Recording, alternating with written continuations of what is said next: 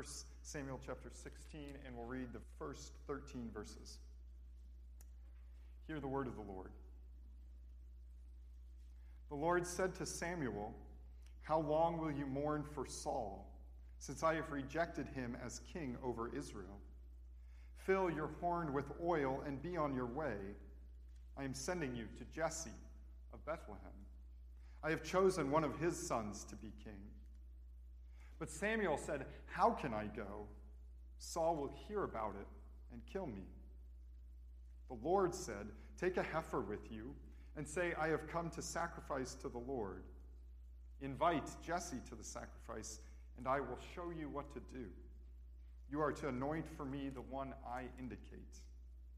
Samuel did what the Lord said. When he arrived at Bethlehem, the elders of the town trembled when they met him. They asked, "Do you come in peace?" Samuel replied, "Yes, in peace. I have come to sacrifice to the Lord. Consecrate yourselves and come to the sacrifice with me." Then he consecrated Jesse and his sons and invited them to the sacrifice. When they arrived, Samuel saw Eliab and thought, "Surely the Lord's anointed stands here before the Lord." But the Lord said to Samuel, "Do not consider his appearance or his height, for I have rejected him. The Lord does not look at the things man looks at. Man looks at the outward appearance, but the Lord looks at the heart." Then Jesse called Abinadab and had him pass in front of Samuel. But Samuel said, "The Lord has not chosen this one either." Jesse then had Shammah pass by. But Samuel said, "Nor has the Lord chosen this one." Jesse had 7 of his sons pass before Samuel, but Samuel said to him, "The Lord has not chosen these." So he asked Jesse, "Are these all the sons you have?" "There is still the youngest," Jesse answered, "but he is tending the sheep." Samuel said, "Send for him. We will not sit down until he arrives." So he sent and had him brought in. He was ruddy with a fine appearance and handsome features. And then the Lord said, "Rise and anoint him. He is the one." So Samuel took the horn of oil and anointed him in the presence of his brothers. And from that day on, the Spirit of the Lord came upon David in power. Samuel then went to Ramah. This is the word of the Lord.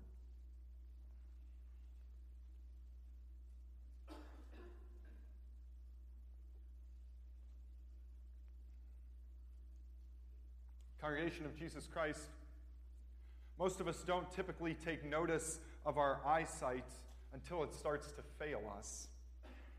Most of us take seeing for granted until our vision starts to deteriorate or leaves us completely. Some of us can't remember a time when our vision didn't need some sort of correcting. Others of us can remember how the teacher's notes on the board looked a little fuzzier week after week, or how we had to hold the hymnal a little farther and farther away. Oftentimes, we notice that failing eyesight as we get older. In one of the most recent studies I could find noted that 24 million Americans have cataracts. 2.7 million Americans suffer from glaucoma. Among those older people who are 40 years and older, 3.6 million of those people have 20/40 vision or worse. But the problems with eyesight aren't just among those of us whom are older. A recent study by the National Eye Institute found that 21% of preschool-aged children are farsighted. Another 4% of them are nearsighted, and 10% of them have astigmatism.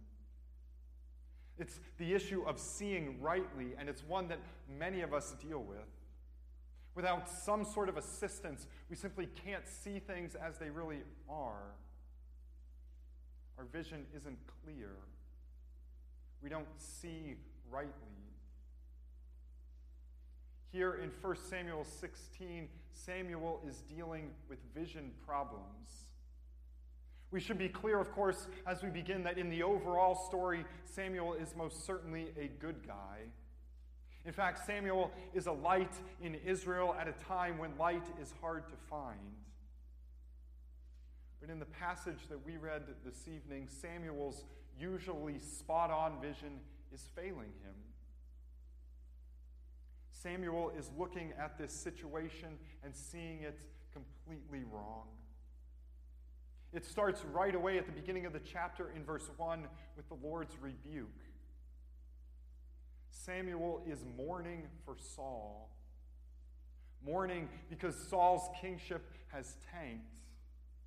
And of course, Samuel has been against this kingship ever since the beginning.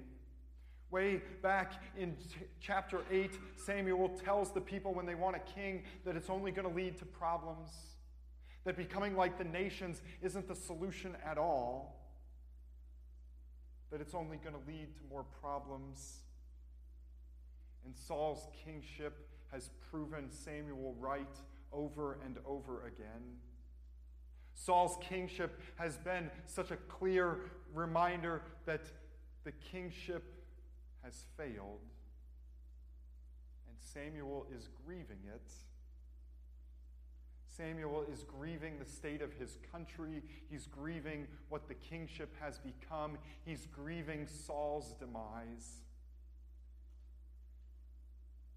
But Samuel's grief is out of place. How long will you mourn for Saul, the Lord wants to know. Can't you see that I've rejected Saul as king? Can't you see that I have different plans? Because Saul has failed. Can't you see? And so the Lord pulls Samuel up out of his grief and tells him to go and find Jesse in Bethlehem. That this Jesse of Bethlehem, one of his sons, is going to be the next king. But Samuel sees more problems. Because, as you and I well know, people do not give up their power easily. And Samuel knows that if he goes to appoint a new king while Saul is still on the throne, he will be in a world of trouble. God, don't you get it?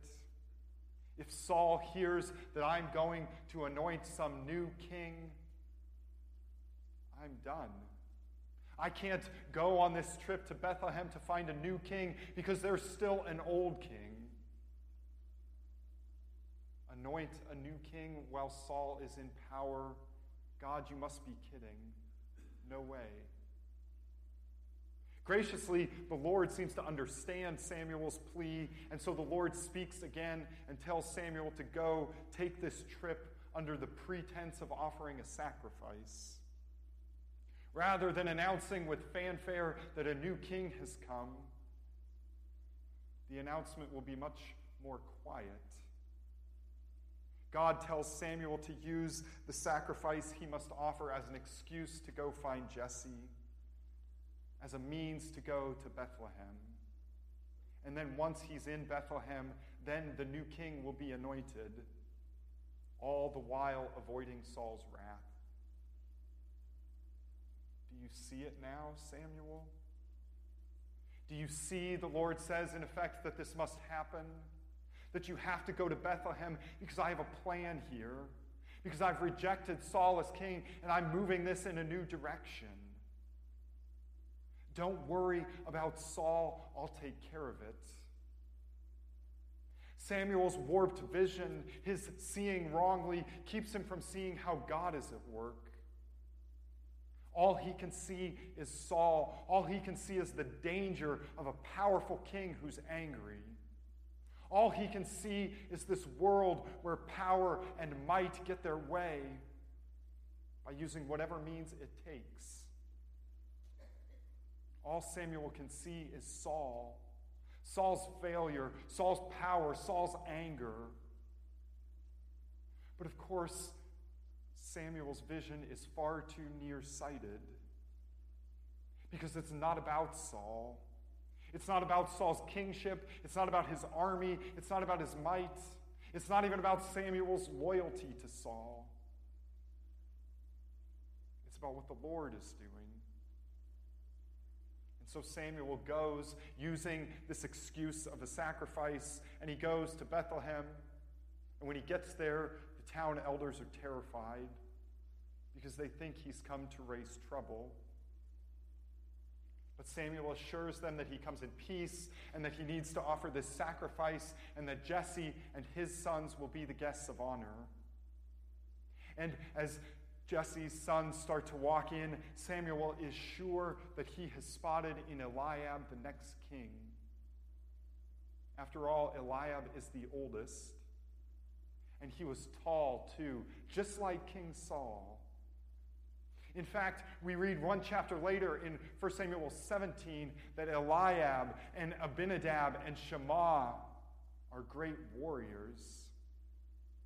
They're the ones who are going to follow Saul into battle against the Philistines. They are military heroes. They are the strapping, brave ones the Marines would feature on their television commercials. And of course, military heroes make great political leaders. Who better to lead Israel than these young men? But of course, as the story goes on, all of Jesse's sons are brought before Samuel only to be turned away by God. And Samuel starts to wonder what in the world is going on. Has this all been some sort of wild goose chase? Samuel certainly must be feeling a little sheepish here. Jesse's probably getting annoyed at how long this is all taking. And of course, the rejected sons can't see at all why they're not good enough. From everyone's perspective, not the least Samuel's, it seems like this whole process has gone completely off the rails. And of course, we as readers know what's happening. We can see that Samuel doesn't understand, that through the whole process, Samuel's not seeing it rightly, that he can't get past the way that things appear to him. He can't see that Saul's no longer in charge. He can't see that God's moving the kingship in a new direction, that the next king doesn't have to be the oldest or the tallest or the bravest of Jesse's sons. We can see in the text all the ways that Samuel has seen this incorrectly. But the problem is that Samuel can't see it, that his vision is messed up. Of course, in our world today, much of the society and culture around us refuses to even recognize that it has a vision problem. This view of the world that's so nearsighted, that's terribly misaligned, is one that in so many ways our world shamelessly embraces. So that our culture tells us that to truly be a man, you need to be violent and angry and cold and sexual. Or Victoria's Secret models are paraded in front of us as a pinnacle of a woman's sexuality, clear distortion of God's purposes.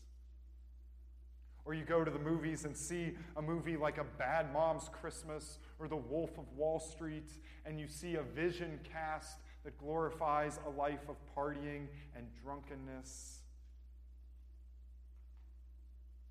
The vision for how life is supposed to be, for how God is at work, has been so badly distorted in so many different ways that one wonders what sort of corrective surgery must be needed. But of course, the truth is that this vision problem isn't just an out there thing. It's not just the bad world that we are protected from. The truth is that Samuel's vision problem is one that plagues us too. Same nearsightedness that plagues us as we try and see God's world. And when we look around, we can't see clearly at all. Because as we look around, it so often seems like things in our world, things in our lives, things in our churches are going so terribly wrong. That things are so hopelessly hopeless. And so we see or we experience addictions, and we see nothing but despair and hopelessness. Or we find ourselves or those we love in broken, dysfunctional marriages or relationships, and we see nothing but divorce and separation. Or we see decline in our churches and see nothing but failure and desperation. Or maybe our faulty vision shows up when we envy the church in town with the most members or the biggest budget. Or maybe our faulty vision shows up when we look around our high schools and see those who are athletic or smart or cool, and we treat them differently than those who aren't. Or maybe our faulty vision shows up when what we see as success is judged by our pocketbooks or our 401ks. Or maybe our faulty vision shows up when we put our kids' athletic careers ahead of their spiritual lives. Our faulty vision can show up in 1,000 different ways, in 1,000 different places. But the problem is real. The problem of seeing wrongly is the problem that Pastor Alex DeYoung writes about in his book, Dying for a Drink. DeYoung describes how for years he simply couldn't see that his drinking had developed into a full-blown addiction. He didn't have the eyes to see it. It's the problem Dr. Neil Plantinga talks about when he talks about how Christians so often can manipulate God and religion for their own purposes. The problem of seeing church as a way to make ourselves feel good, or a way of seeing God as a way to bigger houses or better jobs or happier lives. It's the problem of seeing things wrongly. But yet, way back in 1 Samuel 16, just when Samuel's about ready to give up hope, Jesse remembers that David is back with the sheep.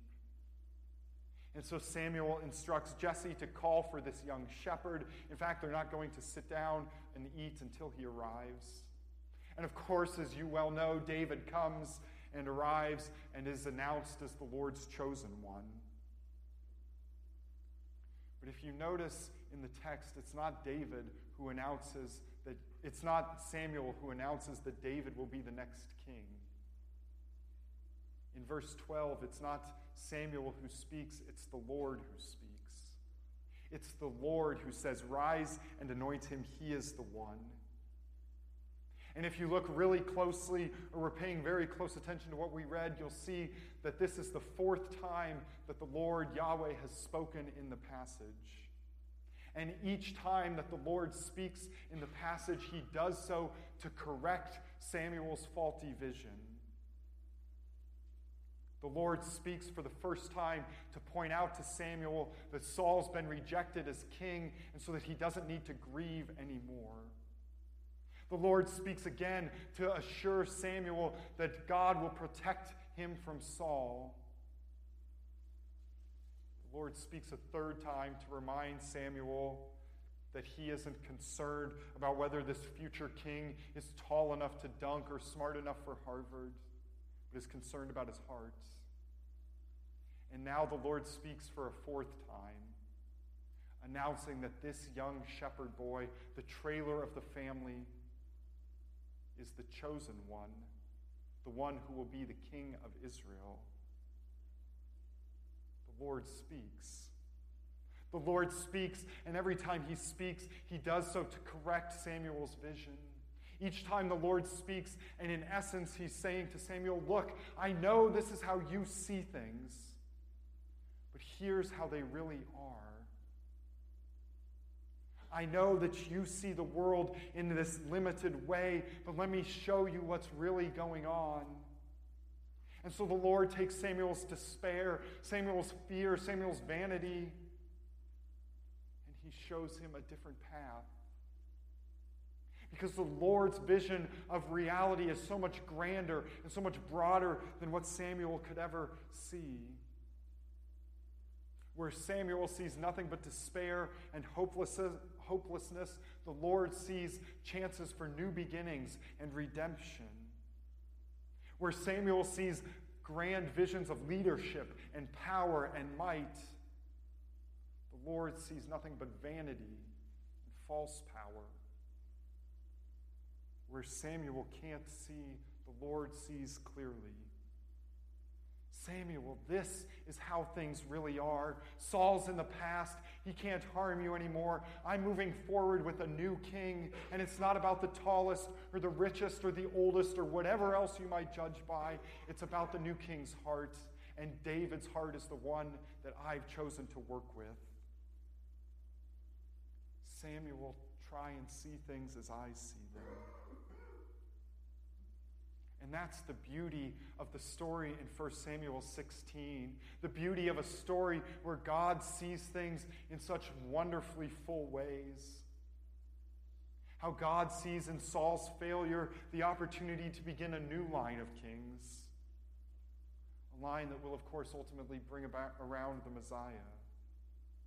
God sees Samuel's fear of Saul as petty, needless fear.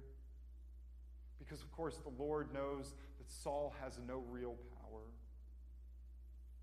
God sees past the tallest and the oldest and the most likely candidate to be king and sees instead to the young, insignificant David.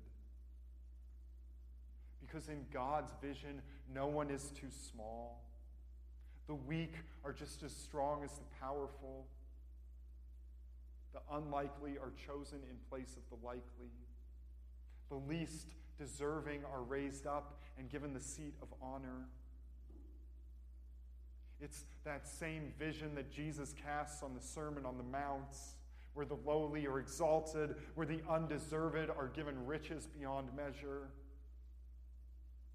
It is, of course, a vision of grace.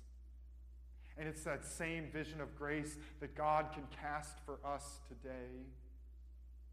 It's important to note that this new way of seeing isn't something we can do for ourselves. Samuel was hopelessly stuck in his old way of seeing until the Lord intervened and spoke to him.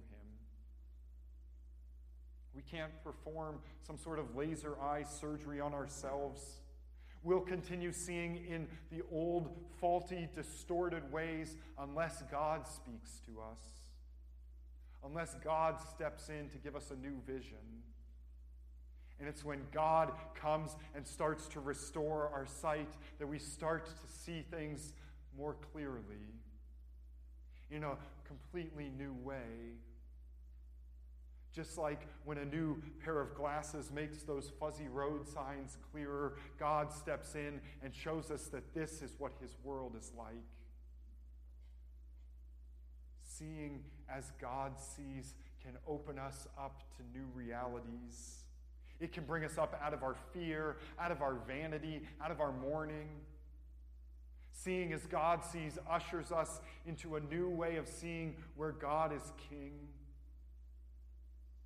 A new way of seeing where we see hope, where we see peace, where we see joy, where before we had only seen dead ends, we start to see new opportunities, where before we had only seen grief, we start to see peace and hope, where before we'd only seen guilt and condemnation, we start to see redemption and forgiveness.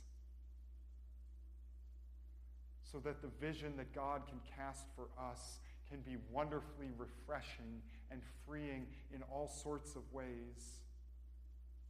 When we start to see that God can move in unexpected ways and unexpected people, our point of view can shift so dramatically.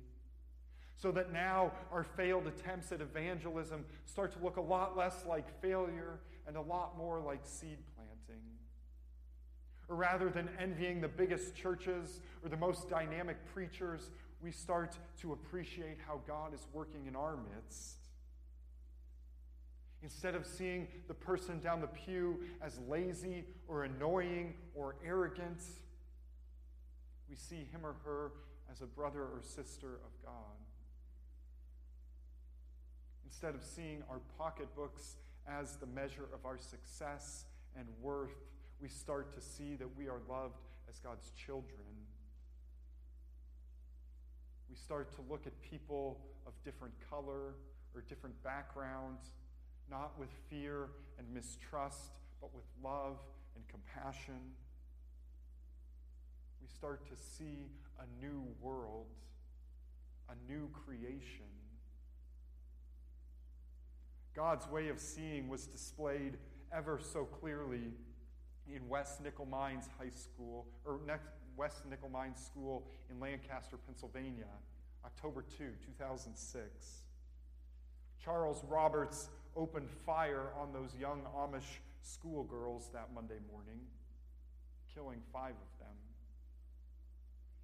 And the world saw death and evil at its absolute worst. But with this vision so godlike that it shocks, the Amish community spoke words of forgiveness, reconciliation, comfort. These families reached out to the killer's family with love and compassion in words and acts that shocked the nation, words that were most certainly spoken by God, even if they came through human mouths. And the Amish families saw opportunities for God's grace, for God's love to shine through even in the darkest hour. Where the world would have automatically responded with revenge and anger and hate, the Amish community took on God's eyes and saw the need for grace in the midst of all of it. It's seeing how God sees. It's seeing life in his kingdom, seeing a new reality that only God can call into existence. In 1 Samuel 16, God spoke and acted in the anointing of David to cast this new vision. The new way of seeing began in Bethlehem, in the shepherd boy of David. But God's new vision will become even clearer years later in that same town of Bethlehem. When Joseph and Mary go to Bethlehem, they have a sort of excuse, just like Samuel, this excuse of the census, and they find their way to Bethlehem. And they give an even clearer picture of God's kingdom. That shepherd boy David shows us what God's kingdom can be like, but that picture will be made even clearer in the coming of the great shepherd. As God himself decides to enter our world, God's vision becomes even clearer as Jesus speaks about what it means to see as God sees. We begin to see things not as the world sees them, but as Jesus Christ sees them. And so in this Advent season, the opportunity for us is to catch sight of the vision. The opportunity is to look for the hope of the world, the hope of the nations in the Christ child born in Bethlehem. In this Advent season, we live in a world that tells us to look for hope in a host of different places. Hope, we hear over and over again, lies in better politics or in tax reform or in a better healthcare system. Peace lies in diplomatic relations or in a powerful military that will deter all violence. But all these visions for the world are so tame. The vision that Advent invites us into is one that is so much radically fuller and deeper. In Advent, we wait for a different hope. We look for a different kingdom. It's a hope where power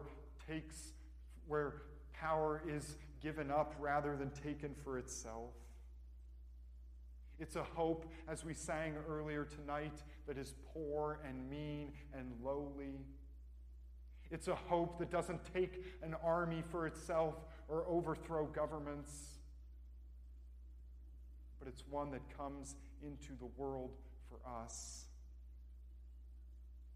Advent invites us into a vision of reality where God decides that he is going to step in, that he is going to dwell with us. And so in this Advent season, God reminds us that his vision of the world is so completely different than we could ever imagine, so different that he is willing to come into the world to be Emmanuel, God with us. And so in this Advent time, we wait to catch sight again of that vision. Samuel could only see things through his faulty vision, and we so often struggle with the same nearsightedness.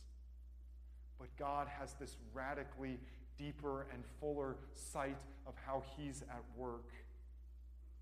It's a vision where shepherd boys are made into kings. It's a vision where killings are surrounded with hope and forgiveness rather than hatred and despair. It's a vision where God himself comes to be born in a stable as a baby boy to show us precisely what his kingdom is like. It is a vision of grace, and it's ours to see. Thanks be to God. In the name of the Father, Son, and Holy Spirit, amen.